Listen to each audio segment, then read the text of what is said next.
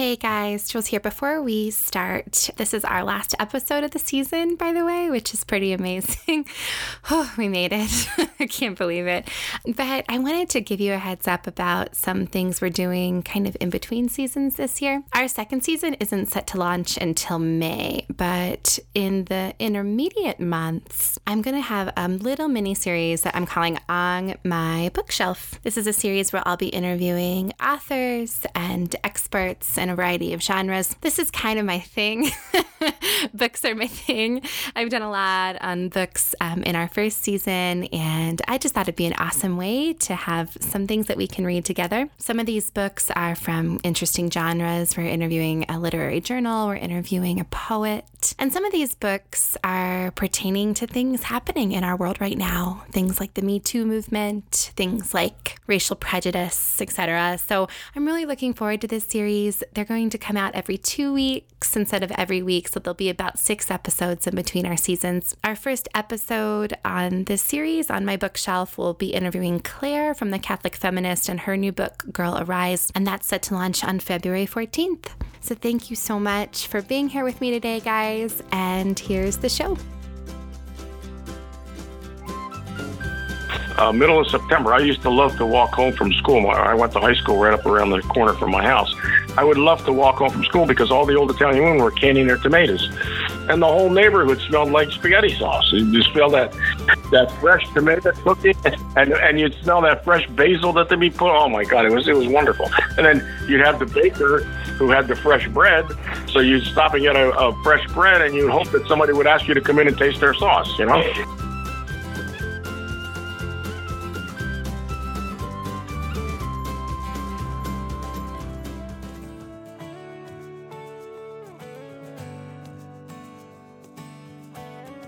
This is the story of the real Rossetto effect.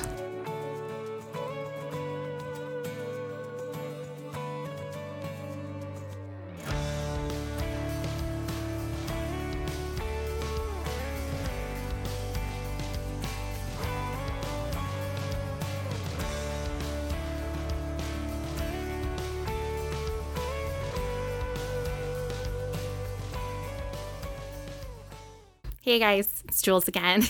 What a fun way to start an episode, right? We'll get to that wonderful man and all of his awesome moments from his childhood in just a bit. But for today's story, I wanted to start with a glimpse of just real, authentic, lived life, right? Today is all about celebrating who we are as a Catholic people, about finding that extraordinary in the ordinary of our lives. We spent the past 3 episodes, and really this whole season, let's be honest, getting at the heart of this one word, subculture. We've talked about individual Catholic subcultures like the worlds of literature and blogging. We've talked about the historical understandings of the phrase and how we came to be at this particular moment in our Catholic American story. So I thought a lot about this. I thought a lot about how I wanted to end this season. I didn't want it to be a session where I just complained the whole time.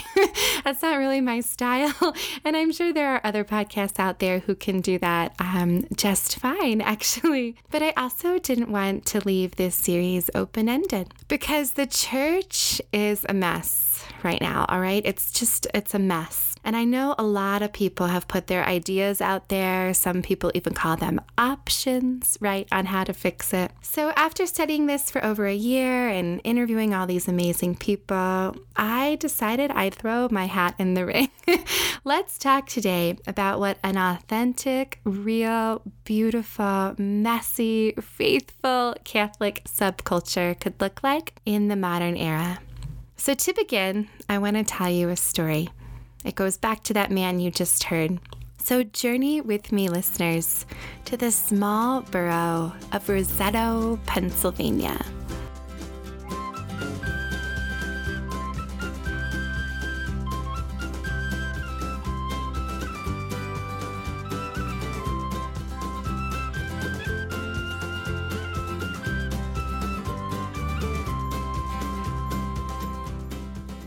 Before we begin, let's get some help to tell the rest of the story. My name is Joseph Charles Angelini, and I am the mayor of Rossetto, Pennsylvania.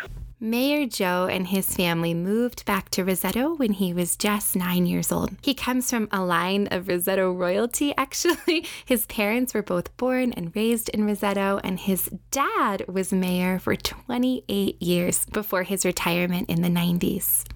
So I asked the mayor, Mayor Joe, if he could walk me through the history of this small but mighty borough in the Northeast. Because on the surface, Roseto might just look like any other small mining or industrial town, right? But several decades ago, this small town of 1,500 rose to national fame because of a single academic study. But I think I'm getting ahead of myself. First, let's talk about the history. The first settlers for Roseto actually left Roseto Val Fattori, Italy on January the 5th, 1882. The first group of Italian settlers moved to this region and found work in the slate quarries, similar to the work they actually did in Roseto, Italy. The first wealthy benefactor to buy land for the community was Niccolo Rosato, who bought the land, which started as New Italy, but in 1912 it would become the official town of Pennsylvania, Roseto.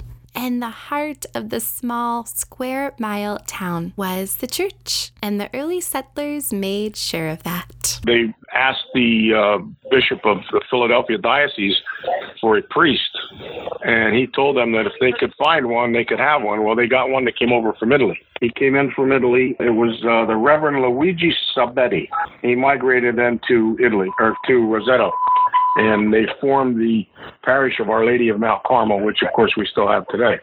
And for the residents of Roseto, there was no more important center to their lives than the local church. At one time, the church was the main focal point of the community. Every small, ordinary moment of these Rosetans revolved around their parish. The parish had a school, social clubs, and hosted, of course, the biggest event of the year, the Big Time, a 3-day festival honoring Our Lady, including processions through the town, dances, and even crowning a festival queen. It still exists today, by the way, this wonderful festival. The church was simply a daily presence in the lives of the people of Roseto, from its spiritual center and even to its artistic center.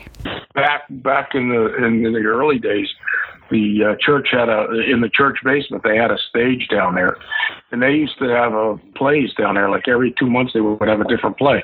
And the people of the parish would put the play on. They'd be in the play. When I was younger, they had dances in the church basement for us every Sunday night. Actually, they had a dance. What understand about this small town and why we are talking about it today is what happened in the middle of the 1960s. Now, the story goes like this.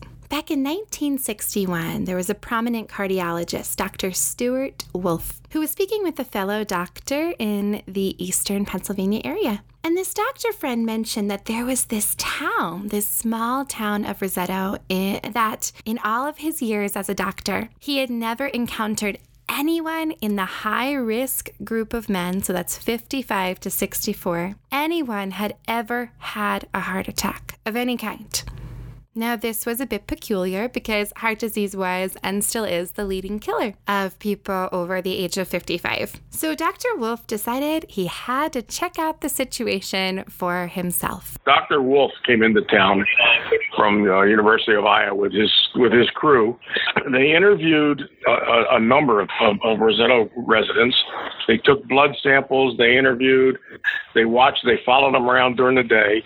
And they found that our lifestyle was a little bit different than the rest of the world. The people, they worked hard. When they came home from work, they didn't just, sit down. They actually went out in the garden. Everybody grew their own produce, and they actually raised their own cattle, their own pigs, their own chickens, and so that stuff all had to be tended to.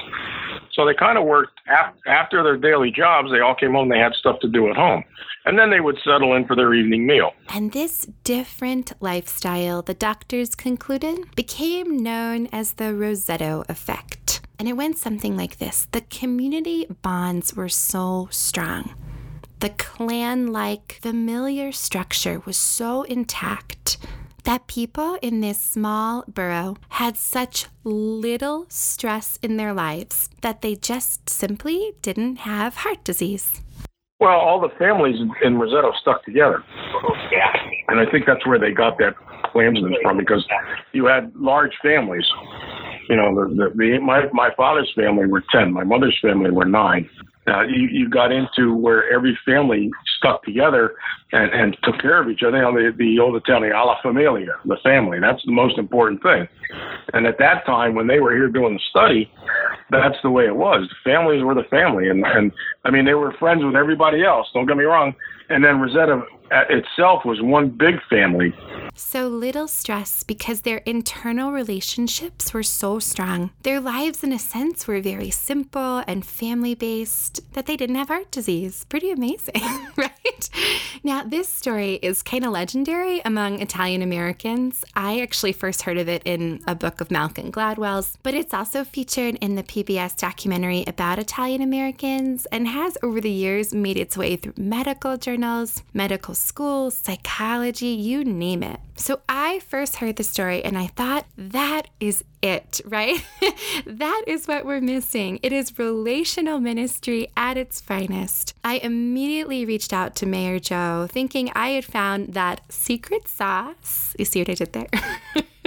But not so fast. Because listen to what Joe said when I first brought up the Roseto effect. Well, that's a bad subject with some of us.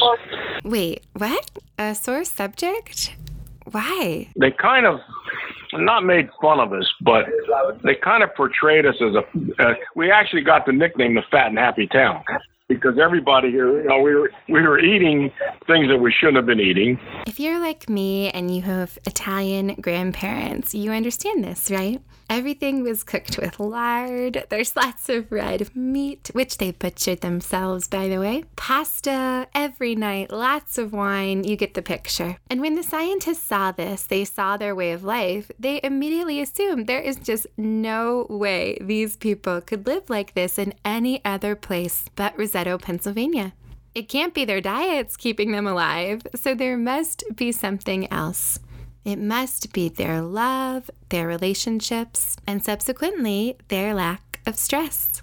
So they kind of put all this together, and they figure that, geez, the borough of Roseto has something going for them because it's definitely a low rate of heart attacks. So why was Mayor Joe and others in the town a little put off about the Roseto effect? Well, the more I talked to Joe, the more I realized the problem in the end for them wasn't the conclusion. Joe loves the idea of the Italia Familia, right? It's what kept their whole town together for so many years. But the problem is simply that it wasn't the whole story. For example, the scientists didn't keep in mind that everything was made fresh. All of the food came from their garden. They made their own sausage, their own wine, their own sauce. Everything was made by hand and stored throughout the year in basement cellars. The scientists also didn't keep in mind that everyone walked everywhere. Remember, Roseto is only a square mile wide, and everyone walked to either the blouse factories or the quarries. That's where they worked. There was no use for a car, and when they got home in the spring and the summers, they would go straight to their gardens. And after dinner, they also didn't keep in mind the huge social commitments, right? Men would go to different card games or events at their church. And, by the way,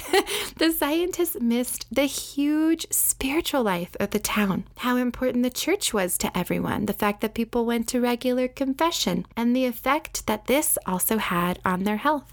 You see, the Roseto effect is true, but it's incomplete. The whole story is so much more complex and complicated. In a sense, it's kind of an easy way out.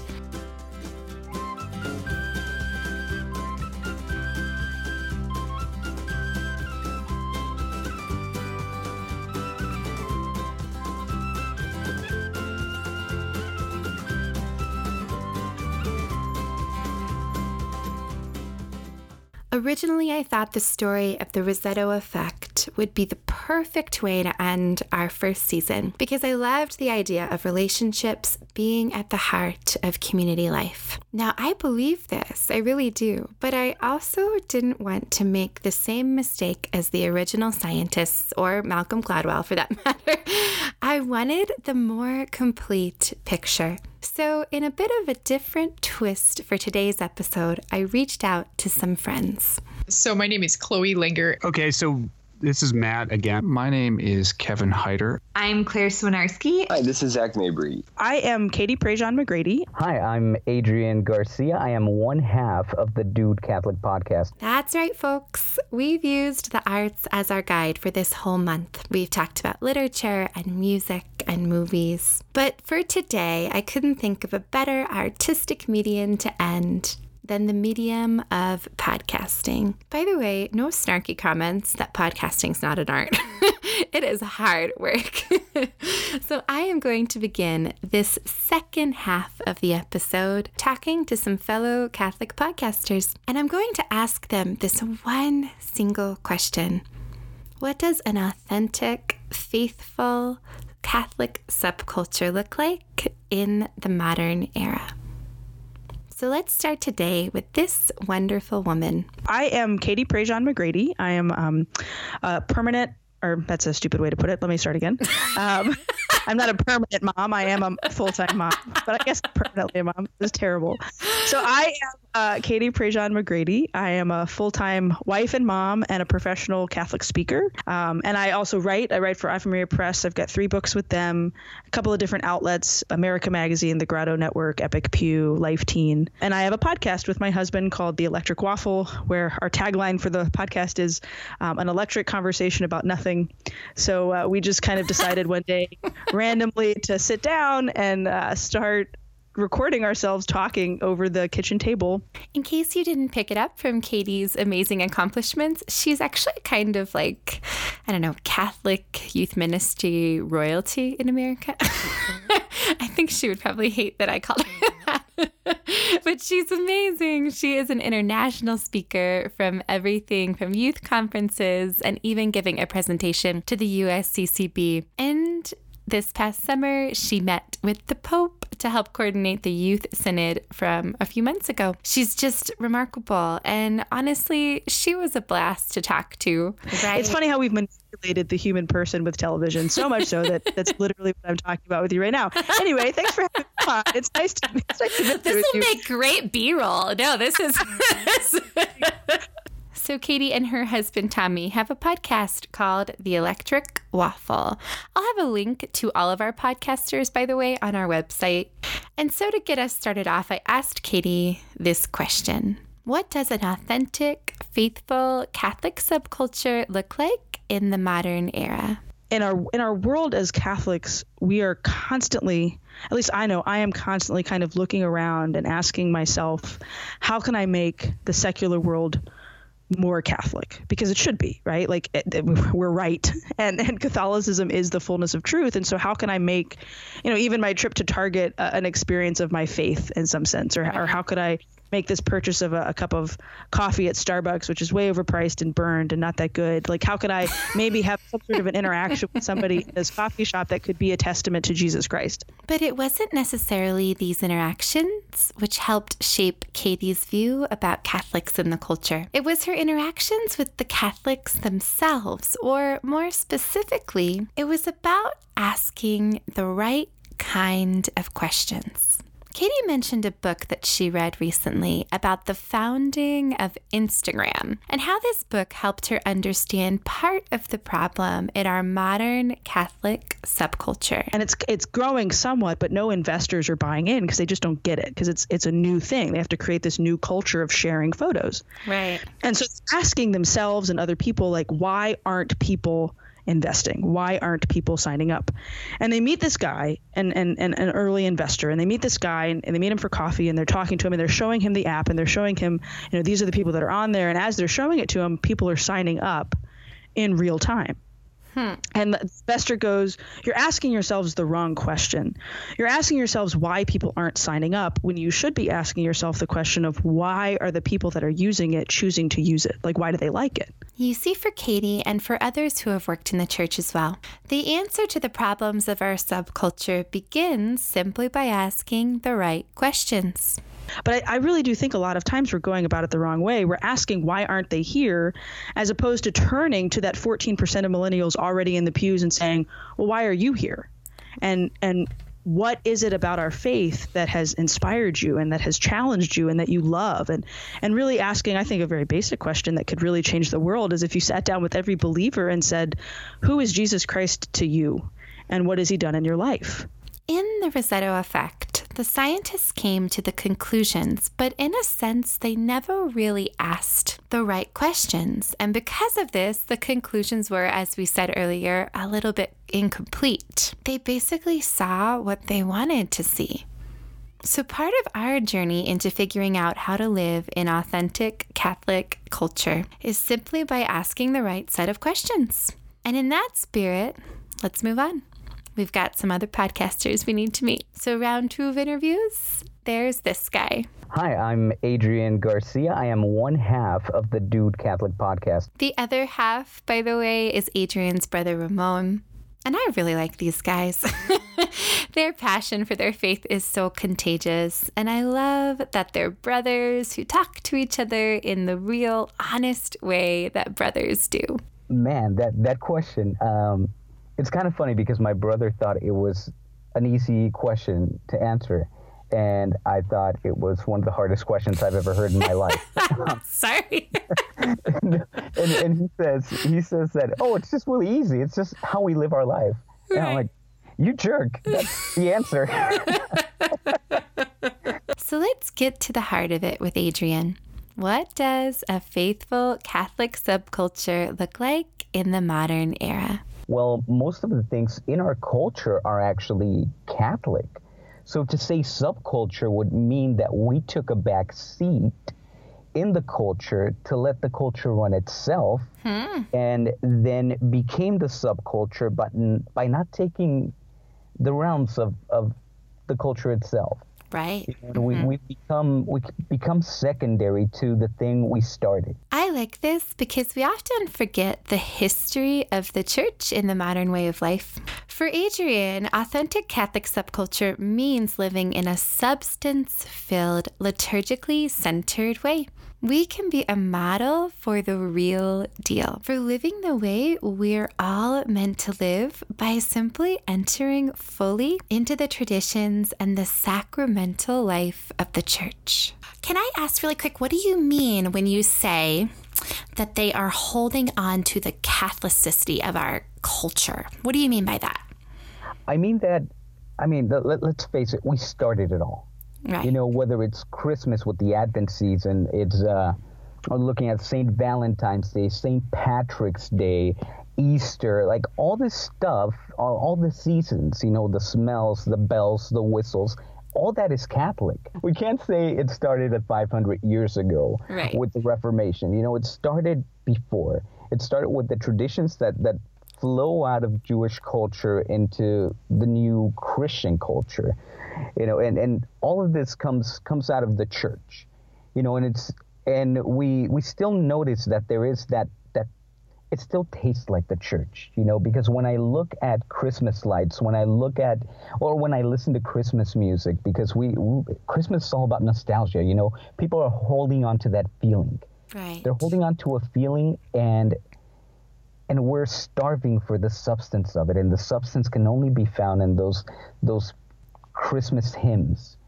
Right. You know, the 12 days of Christmas. Like I hear my 10-year-old singing that, and I'm like, I know what each one of those means. You know. So I think, is it what you're saying that all of this kind of liturgical life of the church has been stripped of its like sacramental meaning, and instead, you know, what's left in the broader culture is this just kind of almost mask of what it could be? Is that exactly the shiny shell of what it could be?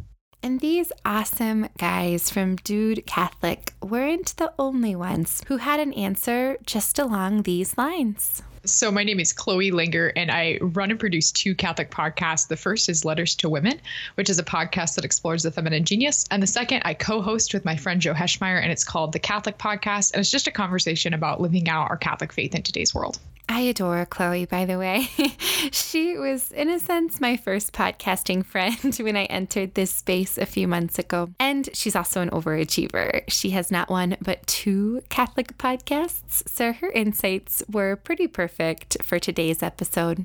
I think if I had to have one word that summarizes how to live Catholic culture, especially in today's modern era, it would be lifestyle. So a lot of times we think of living the Catholic culture like we need a program or we need something that gives us the 6 steps to successfully living Catholic culture. But the reality is that it really breaks down into super simple things, and we tend to overcomplicate. So the first is that we have to have this deep, intimate friendship with Christ. Like if we're wanting to live in a Catholic culture in a world that is discouraging us from having any morals, we can't pour from an empty well. We have to constantly be going to Christ and being filled. But we also have to recognize that we can't do it on our own. We can try. It's going to be incredibly discouraging. But if you're surrounded by authentic friendships, by friends who are striving along to sainthood with you, I think there's such a beauty in authentic friendship and authentic community. Now, remember the original message of the Rosetto Effect? It's this. Chloe's right. We cannot live in isolation. We need one another to live in a sacramental way. And for Chloe, the church has already given us a model of how to live in the world well. But what I love to think of when I think about the world today and I think about living as a Catholic in the world today is the fact that what the world really needs right now is a mom. Like we think about like when you're little and you fall down and hurt yourself, what's the first thing that you call for? You call for your mom because she understands. It's so often in today's world, like when we open the headlines, it feels like we're tripping over ourselves, or even as a church, like really struggling and having a lot of deep, deep scars that we're just not realizing. Right. And we need a mom. And I love how, we could all think of our moms, but there's this ultimate example of motherhood, and that's the example of the Blessed Virgin Mary. And I love how Mary just embodies everything about womanhood. She embodies like all these different characteristics of living out the feminine genius. So John Paul II talks about how women are sensitive, women are generous, women have this call for maternity, women are receptive. And I think Mary offers such a beautiful example of living out Catholic culture in today's world, not only for women, especially for women, though, because we have this unique call to live out the feminine genius, but also for men, too, to look to her as a mother and look to her for help. So I think she's really this guiding light in this conversation for sure. Now, Chloe, Adrian, and Katie have all spoken to a central idea for each of us. We've been given the tools, now we must choose to use them. We have these immense gifts, right? We have the gift of the sacraments and the grace which we receive from them. We have established rituals and patterns to our lives in the liturgical seasons. And we have access to Our Lady, our powerful intercessor and even cheerleader. But I'm also reminded of something I heard in one of my interviews this season. It was with Dr. Bill Portier. He's a theology professor at the University of Dayton. He told me Catholics are the people who have stuff. Catholicism isn't some spiritual, internal religion. It is a world. And to be a Catholic means to inhabit this world. So this stuff, the physicalness of our faith, is central to who we are.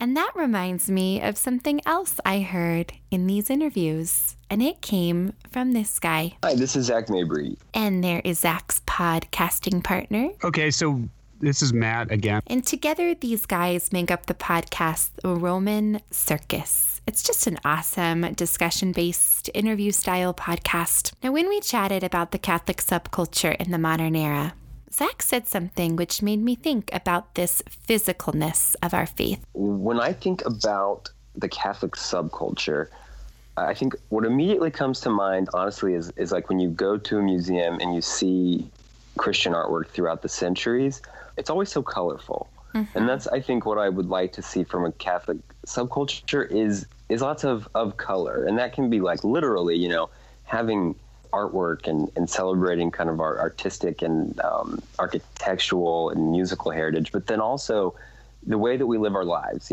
having feast days, really sort of adorning our lives with the faith and all of the sort of beautiful elements that we get from our faith, whether that's the rosary, certain saints, wearing the scapular, different things that just sort of add color to life. Because, if you look out in the world, it's like things can start to seem pretty gray and just flat, You see, one of the messages of Rosetto was just this: a colorful, joy-filled life lived well. Now, Italians were historically a devotional people. They had these glorious processions through the streets. They were singing and adorning the Blessed Mother with flowers. They loved their rosaries, their scapulars, their traditions. They are loud and opinionated and familial. They embraced all of the things which others might see as strange or unnecessary because they were tools for them on how to live life to the fullest.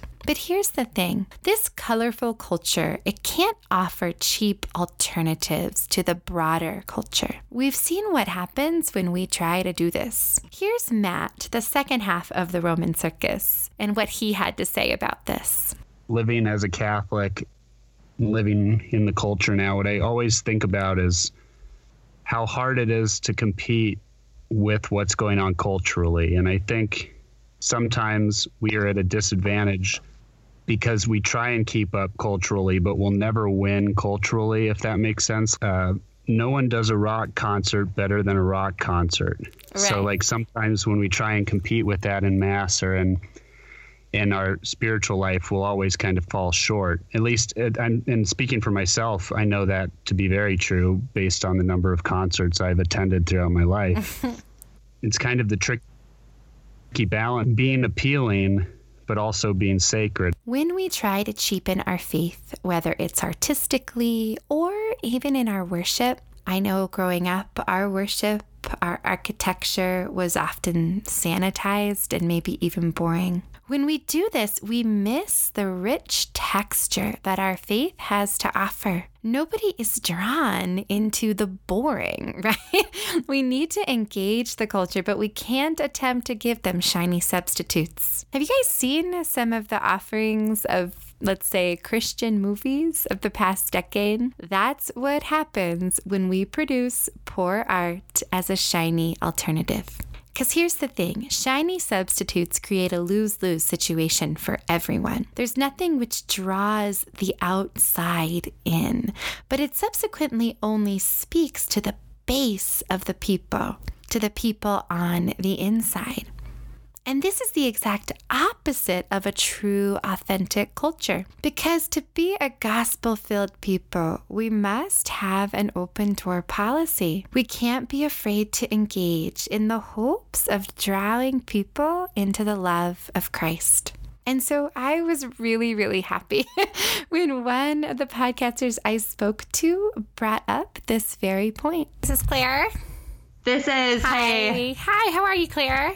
I'm good. How are you? I'm good. Thanks for doing this. Yeah, thanks for having me on. I'm excited. Have you all listened to Claire's podcast, by the way, The Catholic Feminist? It's really quite amazing because she ventures into topics which might be commonly seen as outside of our Catholic bubble echo chambers. She talks everything from pro-life activity to immigration to criminal justice reform, divorce, you get the picture. She ventures in, but she doesn't dilute the message. And to her, the heart of the Catholic subculture are not echo chambers, but open doors.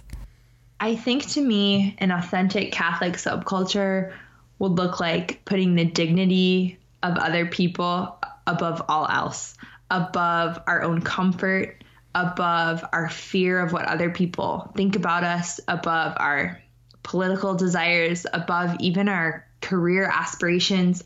I think it would be just seeing other people as the face of God, as his precious children, and just looking at them as beloved as they are and putting that human dignity as a priority above anything else. So I think it would look like Catholics being known as the people you can go to in a crisis, Catholics being known as the people who will shelter you and give you hope, and Catholics being known as love itself, as the hands and feet of Jesus. And I hope that we can get closer to that. Yeah. That was great. I loved that answer. That was Thanks. really Good.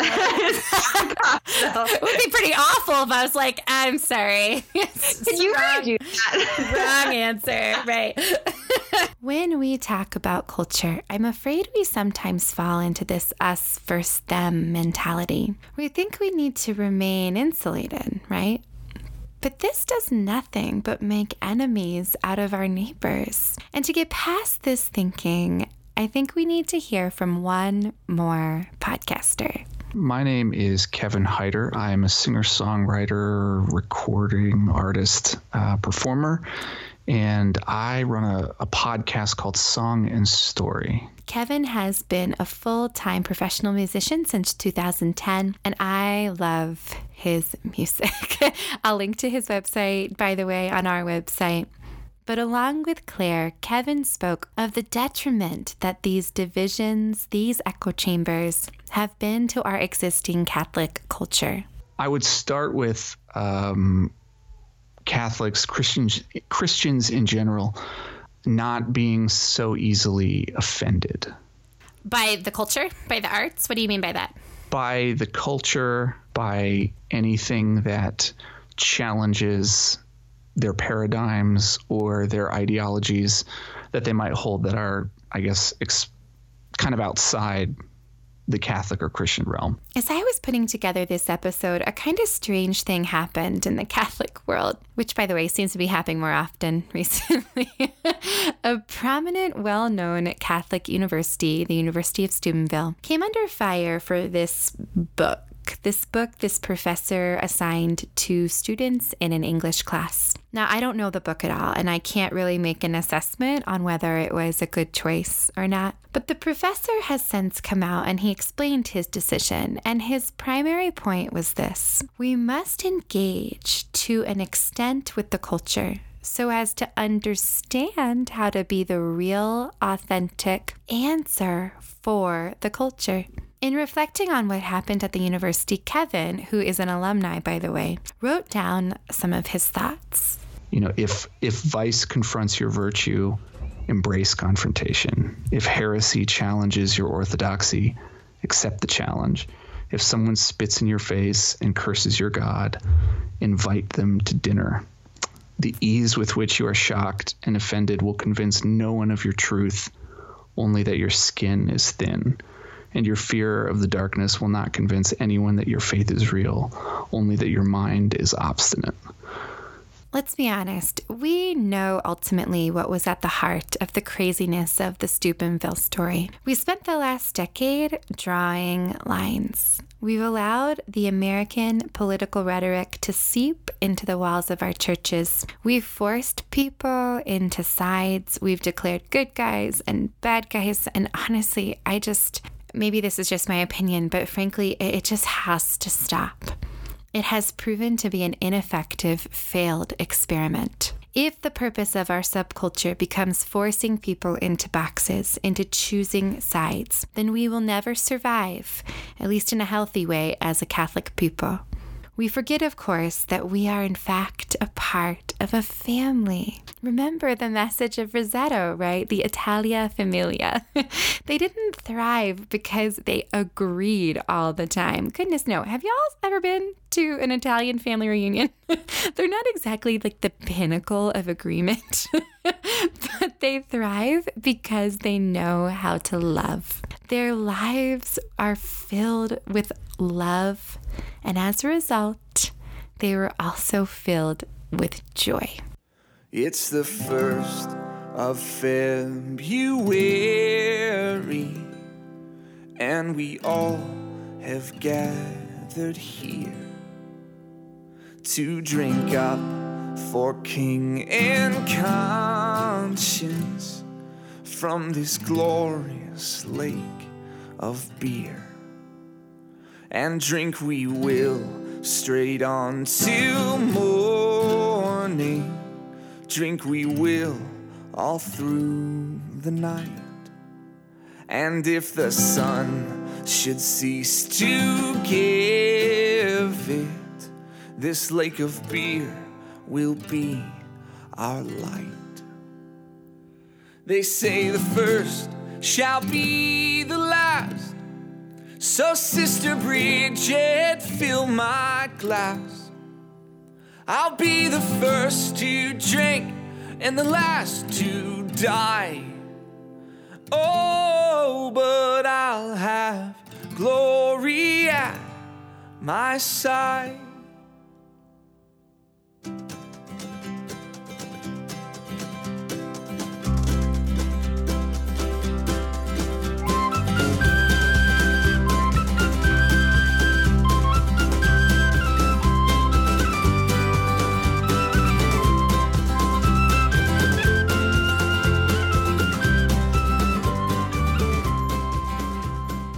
Can you really quickly tell me, we're using St. Bridget's Fire. Can you tell me just a little bit about your inspiration for that song? Yeah, so I was actually, I was at a week-long Theology of the Body immersion course in rural Pennsylvania with Christopher West was actually presenting the course. And, at one point he was talking about just needing to live life with passion. And the example he used for that, he said, we often have these very kind of wimpy notions of heaven, this people just kind of in white togas floating around from cloud to cloud with harp music playing. But he said, we need to live life with passion. And St. Bridget of Ireland, her vision of heaven was of a great lake of beer. And as soon as he said that, I thought, well, obviously I have to write a song about that. So because I was most of the way through this week of immersing myself in the language of Theology of the Body, in the language of vocation and what does it mean to be a man, to be a woman, what does it mean to have a body and a soul. Just because I was in that place mentally, the song it sounds on the outside, it sounds like an irreverent drinking song, but it's about heaven, and it's actually loaded with themes of Theology of the Body and mercy. Oh, I refuse that it should come to pass that when I look back on my life, I'll see an empty home and an empty heart and a boy who never found his wife. And if a thief should sneak upon me and take from me my cup, my share, I'll say there's plenty more where that came from. Come with me, I'll take you there. They say the first shall be the last, so Sister Bridget, fill my glass. I'll be the first to drink and the last to die. Oh, but I'll have glory at my side. They say the first shall be the last, so Sister Bridget, fill my glass. I'll be the first to drink and the last to die. Oh, but I'll have glory at my side.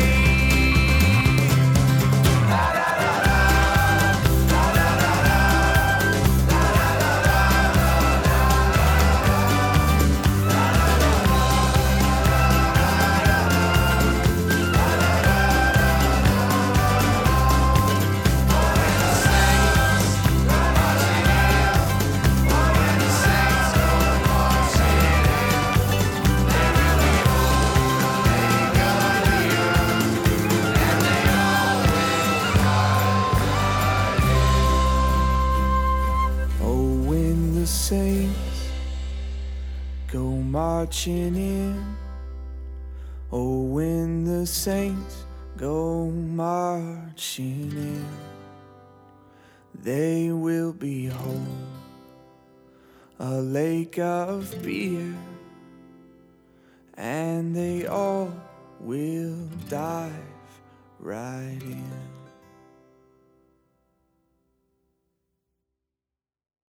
The choice of this song, of course, was no accident. There's something about it which just screams life, right?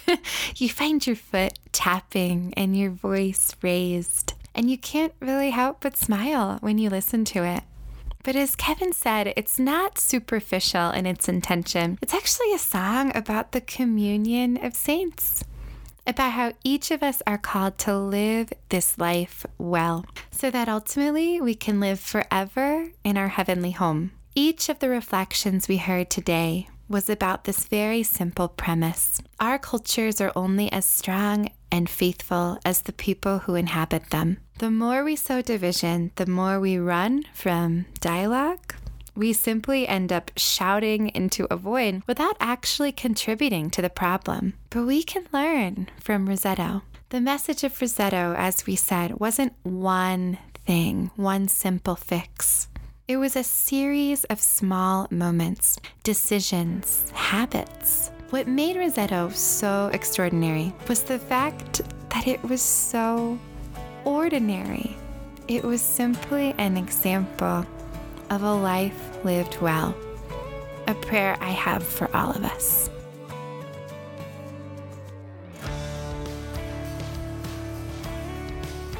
A huge, huge thank you to all the people who let me interview them today. To Katie, to Adrian, to Chloe, to the Roman Circus guys, Matt and Zach, to Claire, and to Kevin, and especially Kevin for letting me use his song. Thank you to all of the people who have supported us this season, especially to Sean Garrison for letting us use his music.